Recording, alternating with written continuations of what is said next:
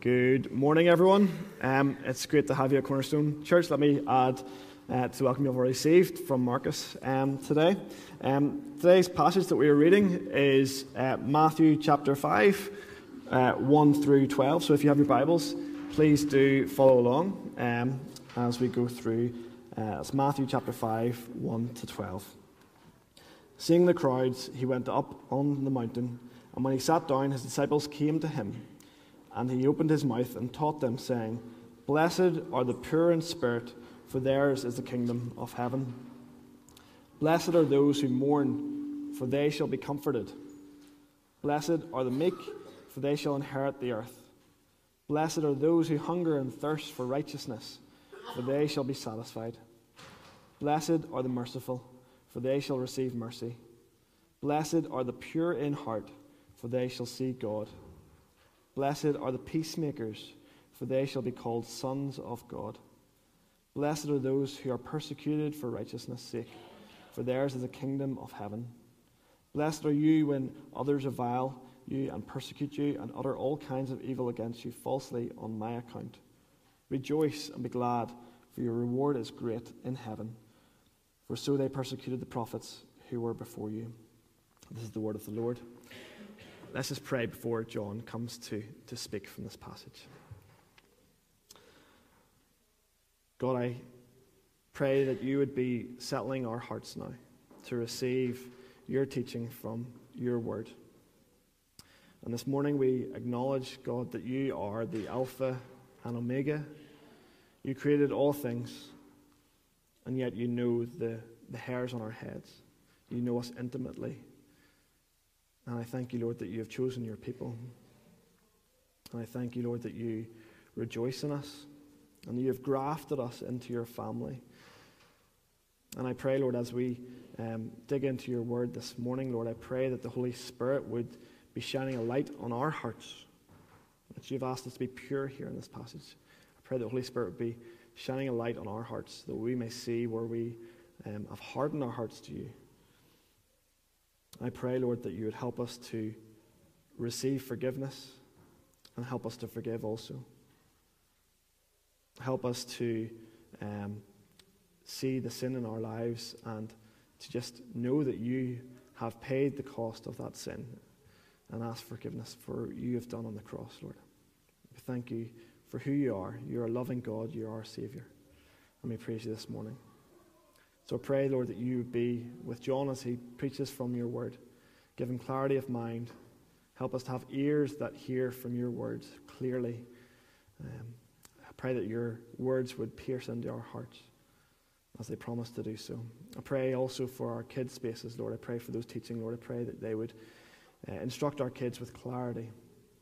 I pray that the words they will hear from your word would also impact their lives with kingdom impact. So, Lord, be with us today. Thank you for who you are. You're a glorious, you're a loving God. Amen. Amen. Thanks, John. Good morning, everyone. Morning. Good to be with you today on this Sunday as we continue our series in the Beatitudes. We are belting through them rightly. This is our 6th of the Beatitudes. And we come to blessed are the pure in heart, they shall see God. We live in an incredibly visual culture. Everything is judged by looks. And I say we live in an incredibly visual culture, but in reality, that's always the way it's been. We judge things, and everything is judged around us by how it looks. We were watching yesterday afternoon, the Arsenal-Nottingham Forest game on TV. And obviously, for anybody who's interested in football, if you're not interested in football, there is a point to the story. But we were watching the Arsenal-Forest game on TV, and it panned across often to the owner of Nottingham Forest, because they were fighting for their lives for survival in the Premier League, and so the camera would turn to the Forest owner. Now, we were sitting watching this, and the camera would turn to the Forest owner, and Isaac said, Isaac said, that boy just looks as if he has all the money in the world. That boy just looks as if he has all the money in the world. Now, the reason Isaac said this was because he according to Isaac, the reason he said this was because he looked like somebody out of the mafia, right? And in particular, I don't even know if this is a thing, but in particular, the Turkish mafia. I don't know why that was. I don't know if there is a Turkish mafia or not. I don't know. But Isaac's take was he had all the money in the world because he looked as if he was in the Turkish mafia. Now, let's just say this. This boy, I don't know how to phrase this and be politically correct. He wasn't afraid of a feed, let's just say, right? He wasn't afraid of the feed, all right? Now, actually, what I thought Isaac meant when he said that boy looks as if he has all the money in the world, in ancient culture, that is how you identified if someone had wealth. If they were rather large. Because they could eat plenty. That is literally how you could identify if someone had wealth in ancient culture, because of the size of them. Isaac didn't obviously mean that. He thought Turkish mafia. I thought he meant just because of the size of them. Now, my point is this. It has always been the case. We judge things by how they look. We make judgments on a daily basis based on how we see things. Do we not? We do. You've already made judgments this morning. Coming in here, no doubt, you've said, oh, look at that there. Look at what they're wearing. You think they could have got something else. You've done that. No doubt. I did it at a bike race. We go to a bike race. We did it last Saturday. TJ will tell you. You rock up at a bike race and you see the guys with the new kit. You see the guys with the new bike. You see the guy, blah, blah, blah. The new Oakleys, they're looking well. You think they're going to be fast. You make a judgment on how they look. We do it all the time. We judge things on looks. That's always the way it's been. Probably the ultimate biblical example of this was in the choosing of a king for Israel. Samuel had the remit to go and choose the king for Israel. And so he went. And he had a tick box list in his head of what that king would look like. And that's exactly what he did. He based it on looks. So this tick box thing that he had in his head was height. Probably had to be tall to be a king. Strong, ideally. Good looking, intelligent. And the list goes on and on and on and on. All those things, well, apart from intelligence, because people can hide that, trust me. All those things based on outward stuff. And God almost has to step in and rebuke Samuel for that thinking, and this is what he says. But the Lord said to Samuel, do not look on his appearance or on the height of his stature, because I have rejected him. For the Lord sees not as man sees. Man looks on outward appearance, but the Lord looks on the heart. Man looks on outward appearance, but the Lord looks on the heart. See, here's what matters. The heart. God is not interested on outward appearance. He doesn't care. All the way through Scripture, we will see this repeated over and over again. God does not care on how things look outwardly. He cares about what is going on in the heart. And this leads us to this beatitude. Remember the context. Jesus speaking to his disciples. This is probably the first teaching block of Jesus teaching his disciples. These are the main things that he wants to get into the disciples before they go forward. And one of the first things is this: blessed are the pure in heart, for they shall see God. Blessed are the pure in heart. What does it mean to be pure in heart? Well, so far as we've walked through the Beatitudes, when we came to meekness, we saw that there was a psalm that helped us define what meekness was. Psalm 37, if you can remember. Trust in the Lord and do good. That helped us define what meekness was. Trust in the Lord, take your hands off it, and do good. That's what meekness is. We have another similar thing today where we have another psalm almost foreshadowing what Jesus would say in the Beatitudes. Psalm 24. Psalm 24 verse 3 and 4 says this: Who shall ascend the hill of the Lord? Who shall stand in the holy place? In other words, who shall ascend the hill of the Lord? Who shall stand in the holy place? Who will have fellowship with God? Who's that going to be? Who will be in heaven? Who can go to heaven? Who can be with God? Who can see God? Who can have fellowship with Him? And whether we like it or not, or whether we even know it or not, that is the subconscious or conscious desire of every single human being. To have fellowship with God. That is what we're made for. That's our underlying heart's desire, whether we know it or not. That's why we were made. Who can enjoy that? Who can ascend the hill of the Lord? Who can stand in the holy place? Who can have fellowship with God? Who's going to make it? The answer: those who have clean hands and a pure heart. Clean hands and a pure heart. Who is it? The psalmist says, who can see God? The pure in heart. Jesus backs that up. Blessed are those who are pure in heart, for they shall see God. If you want to make it, you want to be in fellowship with God, here's what we need. Pure hearts, clean hands. If you want to experience the eternal pleasure and joy that God has for you, pure heart, clean hands. But what does that mean? What does it mean to have a pure heart?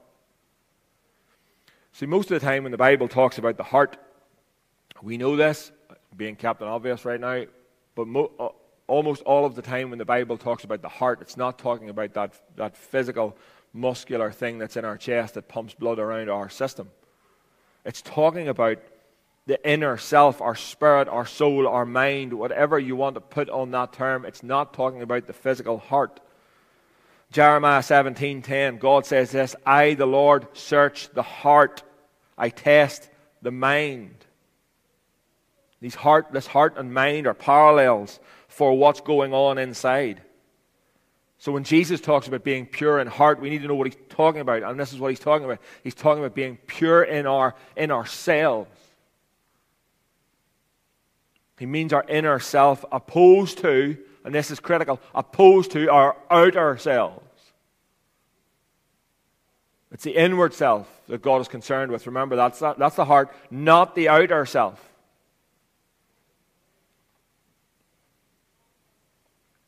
The word pure here is a Greek word, katharos, which means clean. This is a word, it's rich in Old Testament background. In the law, God commanded His priests in the temple to be clean. The people of God not to be contaminated with animals or other certain, like other religions. They were to be clean, set apart, set aside. And if they did come in contact, or anyone from Israel came in contact with anything else that contaminated them, they were to cleanse themselves. And they had rituals and stuff to do that in a particular order. They were to make themselves clean before they could worship God. As I say, they had rituals of washing and all things to carry out. And unfortunately, as we know with human beings, many people, even in Israel, took this too far. They added things. They put on things. So God was very clear in his guidelines. This is how you cleanse yourself. But then people seem to add on stuff that were over and above that, which are not from God. That's what we tend to do as human beings. We tend to add to what God has already said. And the Pharisees in particular, they were totally consumed with being clean on the outside. They wanted to look the part. They wanted to portray holiness. They wanted to show out holiness and show out purity and show out cleanliness. So they would take these things to extremes of washing and being clean ceremonially. Mark 7, 1-7, probably the best commentary on what it meant to the Jews to be clean, and Jesus' response to them was this. Listen to this. The Pharisees and some of the scribes gathered around him, and when they had come from Jerusalem and had seen that some of his disciples were eating their bread with impure hands, that is, unwashed. For the Pharisees and all the Jews do not eat unless they carefully wash their hands, thus observing the traditions of the elders. And when they had come from the marketplace, they do not eat unless they cleanse themselves. And there were many other things that they had received in order to observe, such as washing of cups, pitchers, and copper pots. The Pharisees and scribes asked him, "Why do your disciples not walk according to the tradition of the elders? But they eat their bread with impure hands." And he said to them, listen to this. This is what Jesus said to the Pharisees. "Rightly did Isaiah prophesy of you hypocrites. As it is written, this people honors me with their lips, but their heart is far away from me. But in vain do they worship, teaching as doctrines the precepts of man." That's a condemning statement Jesus makes on the Pharisees. You worship me with your lips. You talk about me. You praise me with your lips, but your hearts are far from me. They worship me in vain. And then, as I said, they had added on stuff. They had added on rites and rituals and stuff, teaching as doctrines the precepts of man, not sticking exactly to what God had said, but adding on stuff. That's a condemning statement Jesus makes. Do you see what Jesus is doing? What he's saying? He is reprimanding the Pharisees for being ritualistic about their outward cleansing. He said, "You're so concerned with the traditions and the standards of man that your hearts have completely drifted from me. Your hearts, your inward thoughts, your emotions, your love are nowhere near me." He says it's not the outward cleansing you should be concerned about. You should be concerned about your heart. So it is in that contrast to the religious mindset, the keeping to laws that are not even God-made, keeping to laws that are man-made, outward appearance stuff. Jesus said, "Blessed are the pure in heart." This opening teaching block to the disciples, Jesus says, that's what I want you to be concerned about. Purity of heart, inward cleanliness. This isn't a new thing, as I say. God has always looked at the heart. Man decided somewhere along the line that outward appearance was more important. As I said, Jeremiah 17, "I, the Lord, search the heart and test the mind." It's nothing new. So in this passage in Matthew 5, Jesus is saying what he wants the character of this new kingdom to look like. This is really important for us, folks. This is absolutely vital that we get this. We want to be members of the kingdom of God, be citizens of the kingdom of God. This is what it looks like. It looks like purity of heart. Externals don't matter. Our appearance doesn't matter. We look after the heart. We think about the heart. We guard the heart. That's what matters to God. So let me ask you a question. Do you want to see God? Do you want to have fellowship with God? We're given the answer here of how to do that. The Bible, again, is not behind the door. It's not trying to trick us. It's not smoking mirrors. It is dead straight. It is those who are pure in heart that will see God, that will have fellowship with Him. Now, we need to be careful here, because I hope you've been asking yourself a question and saying a few statements to yourself as we've been going along here this morning. And I hope this has been the statement that you've made to yourself.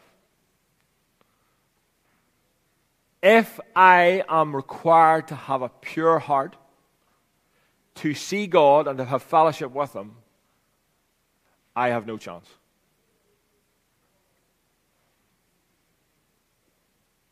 If you've been sitting in here this morning and you've heard me say, the pure in heart, they will see God, and you need a pure heart, and this, blah, blah, blah, blah, and you've been sitting here thinking, you know what? I've nailed this. That's me. I would like to say there's the door, but no.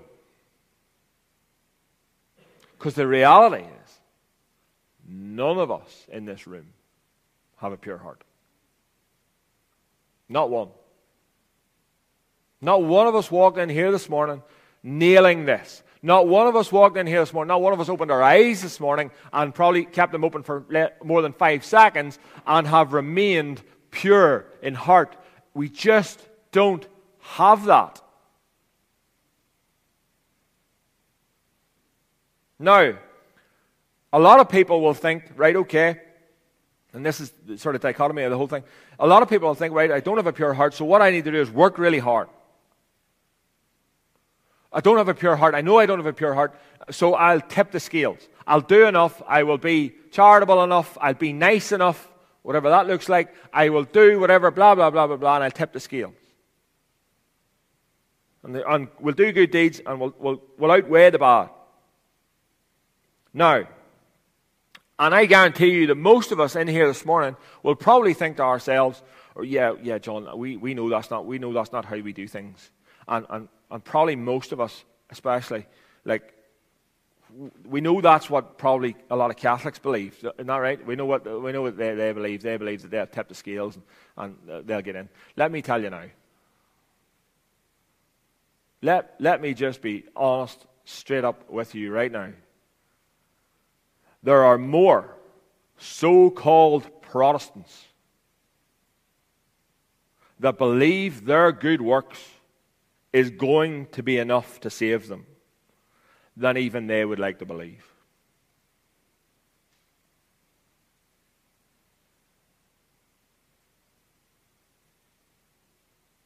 We cannot point the finger at one group of people and say, oh, well, they think that we don't think that. Not a chance.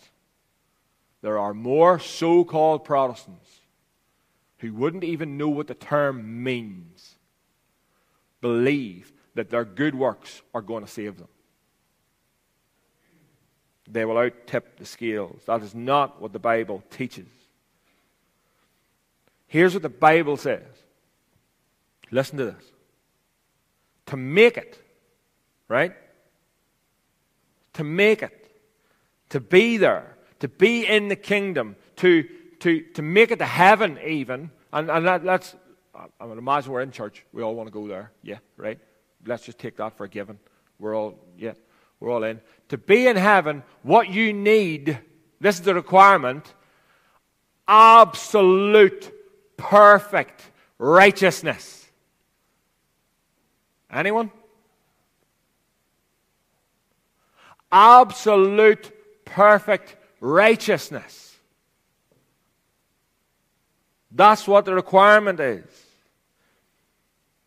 Later in the chapter, verse 48, Jesus says, therefore, you must be perfect as your heavenly Father is perfect.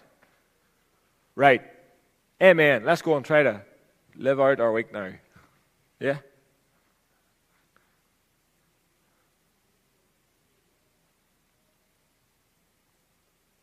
The kingdom of God, heaven, the new heavens and new earth, will be perfect. Nothing imperfect will be there. So we must be totally clean, pure hearts, clean hands to be there. That's what Scripture teaches. Blessed are the pure in heart, for they will see God. It takes total purity to get to heaven, to see God.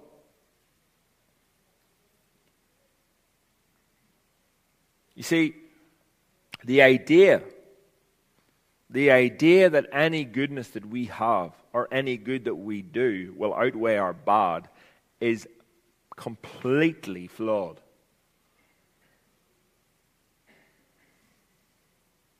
You see, even the smallest amount of sin, whatever you think the smallest amount of sin may be, even the smallest amount is enough to condemn us before a holy God.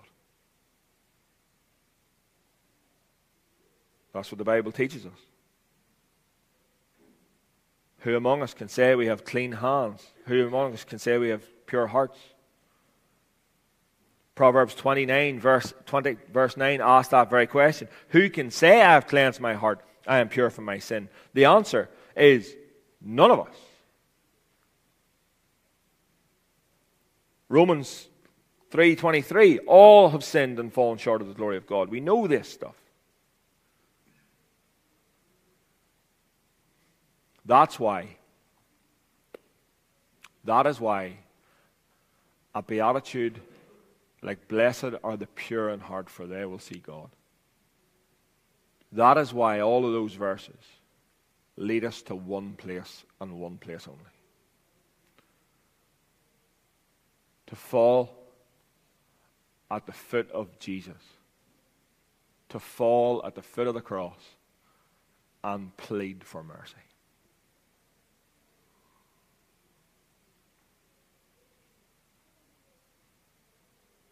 God knows our hearts. He knows that we're sinners. He knows that we have sinned. He knows that we can never do it on our own.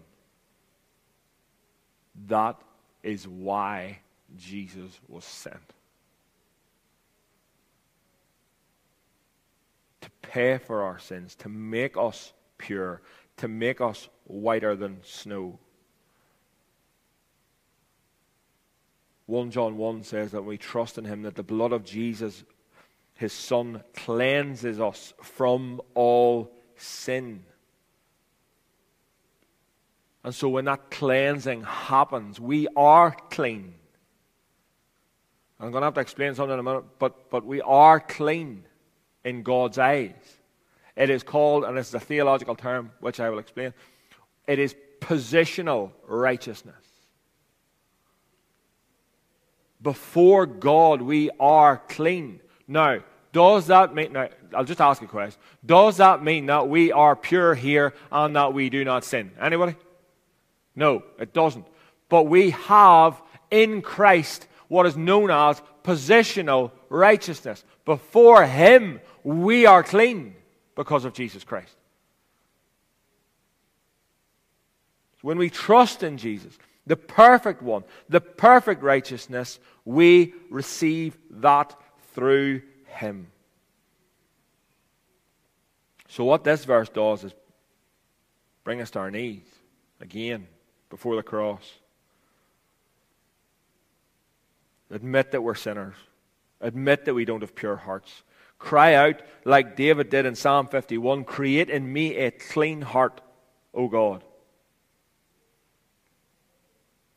But when you do that, be assured that He has. You are positionally perfect before God if you have accepted Jesus as your Savior.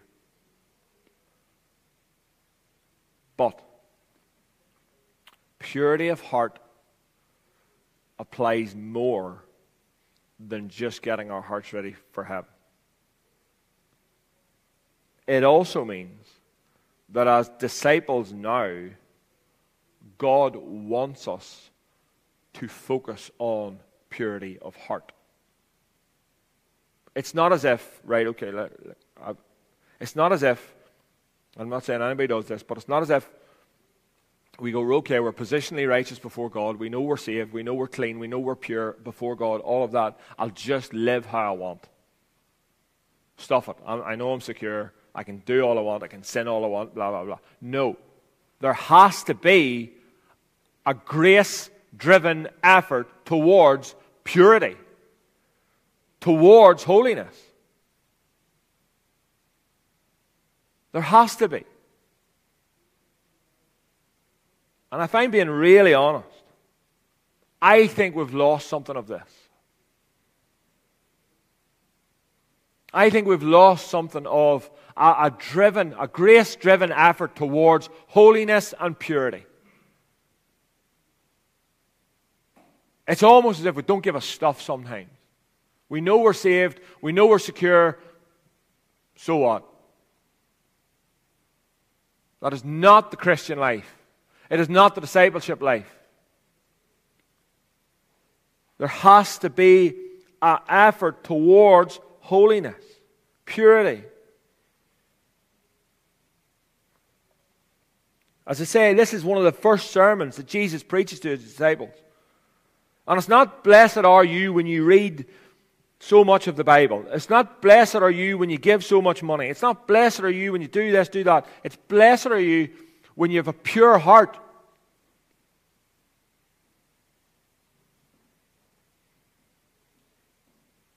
All those outward actions may or may not involve the heart, but he wants the heart.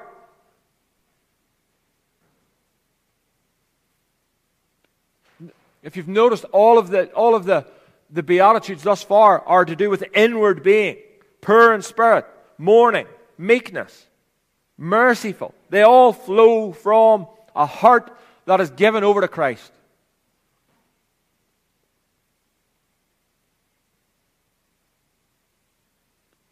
We must pursue purity, pursue righteousness, pursue holiness.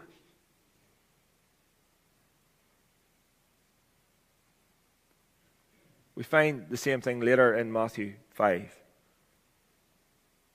Jesus goes into further detail of what this purity of heart looks like. He says his followers must not just keep the law, but have an inward righteousness.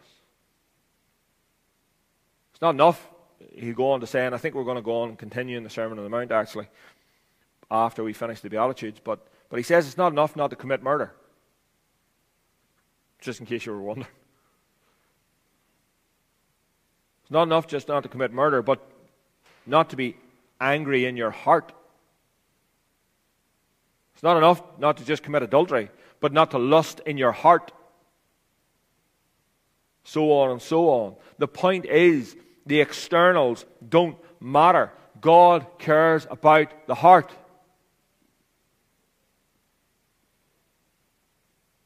Later in Matthew 23, 25, Jesus condemned some of the religious leaders of their time because they looked good on the outside, but their hearts were filthy on the inside. He says, "Woe to you, scribes and Pharisees, you hypocrites!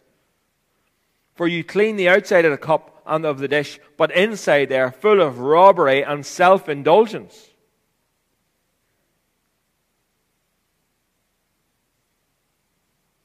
Jesus is saying that one of the big problems of the day was that these supposedly religious people had made themselves look really good on the outside, but inwardly they were rotten.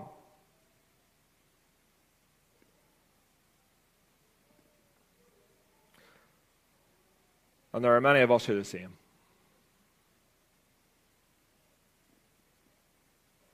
Your outward life can look as clean as a whistle. But there are men in here who are addicted to porn.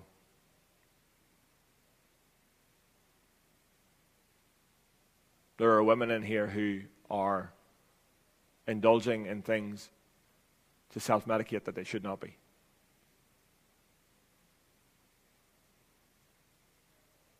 And it all looks clean, and it all looks tidy, and it all looks nice. but it's rotten on the inside.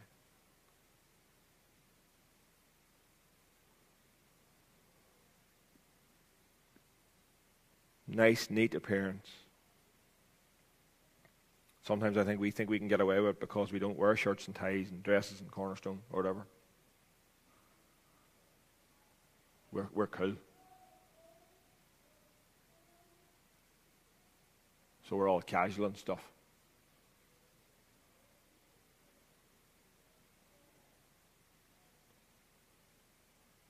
And we're all looking nice, neat, and tidy on the outside, but we're rotten on the inside.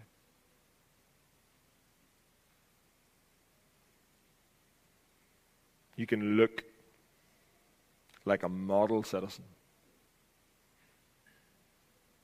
and your mind and your heart can still be in the gutter.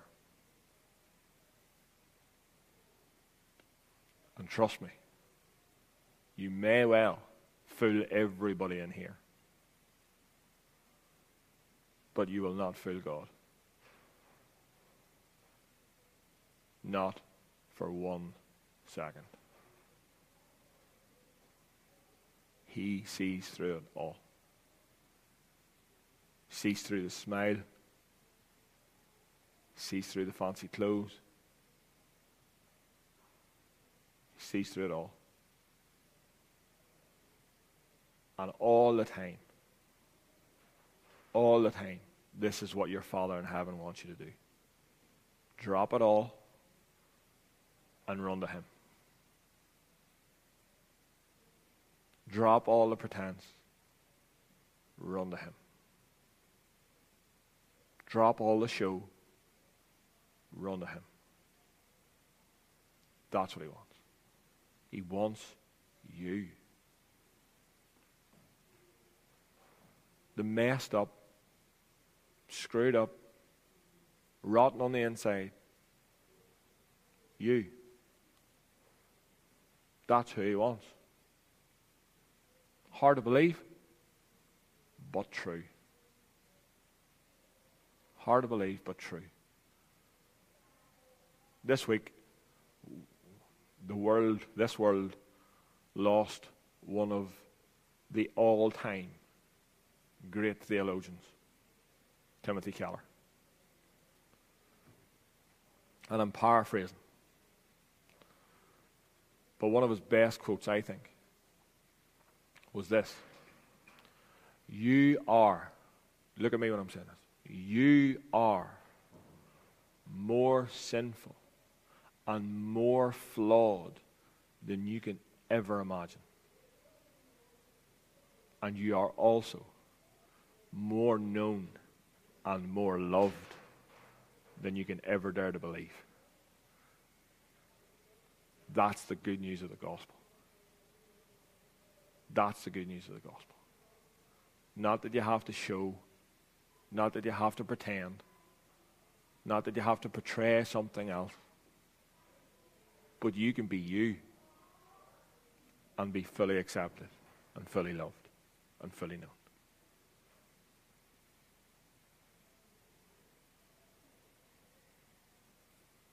Christian disciples are not to be concerned merely about what we look like or what we portray, but we are to be concerned about what is going on inside. That's what God sees. That's what God cares about. Not just have I done my quiet time, but do I love the Lord? Not just am I reading my Bible, but do I delight in the Lord? Not just am I visiting people and being good to people, but do I love people because I love the Lord? Not just am I giving, but am I thankful in my heart for what God has given me? And I show it by what I give. Not just do I have the ticket to heaven, but do I long to be with God? Am I hungry? Am I thirsty for righteousness? Those are matters of the heart. God is looking at the heart, not just what we do, not just what we show. Blessed are the pure in heart, for they will see God. Don't walk out of here today with condemnation hanging over yourself. The Bible tells us, for those who are in Christ, there's no condemnation. There's a massive difference, however, between condemnation and conviction. Condemnation does not come from God. Conviction comes from the Holy Spirit. And so if you've been convicted today, if you felt the Spirit convicting you on things, deal with it. As I say, your Father wants you to just run to Him. Deal with it. Don't shy away from it. Deal with those heart issues that you know you're wrestling with right now. Don't let it slip on. Do it now. Let's pray. Father, we thank you for your word. And we thank you that it does convict. That's what it's part of its intention through your Spirit is to convict us. And so far as we've been looking at this statement that Jesus made, help us to know, if we're in Christ in here this morning, help us to know, Holy Spirit, that we're in you and that we're secure and we're safe and we are positionally righteous and we're positionally pure, all of those things. Help us to know that without a shadow of a doubt. Help us to know that. But also speak to us about where we need to pursue purity, where we need to pursue righteousness, where we need to repent of sin, and where we need to trust in Jesus again. Thank you for your word. And it is in Jesus' name we pray. Amen.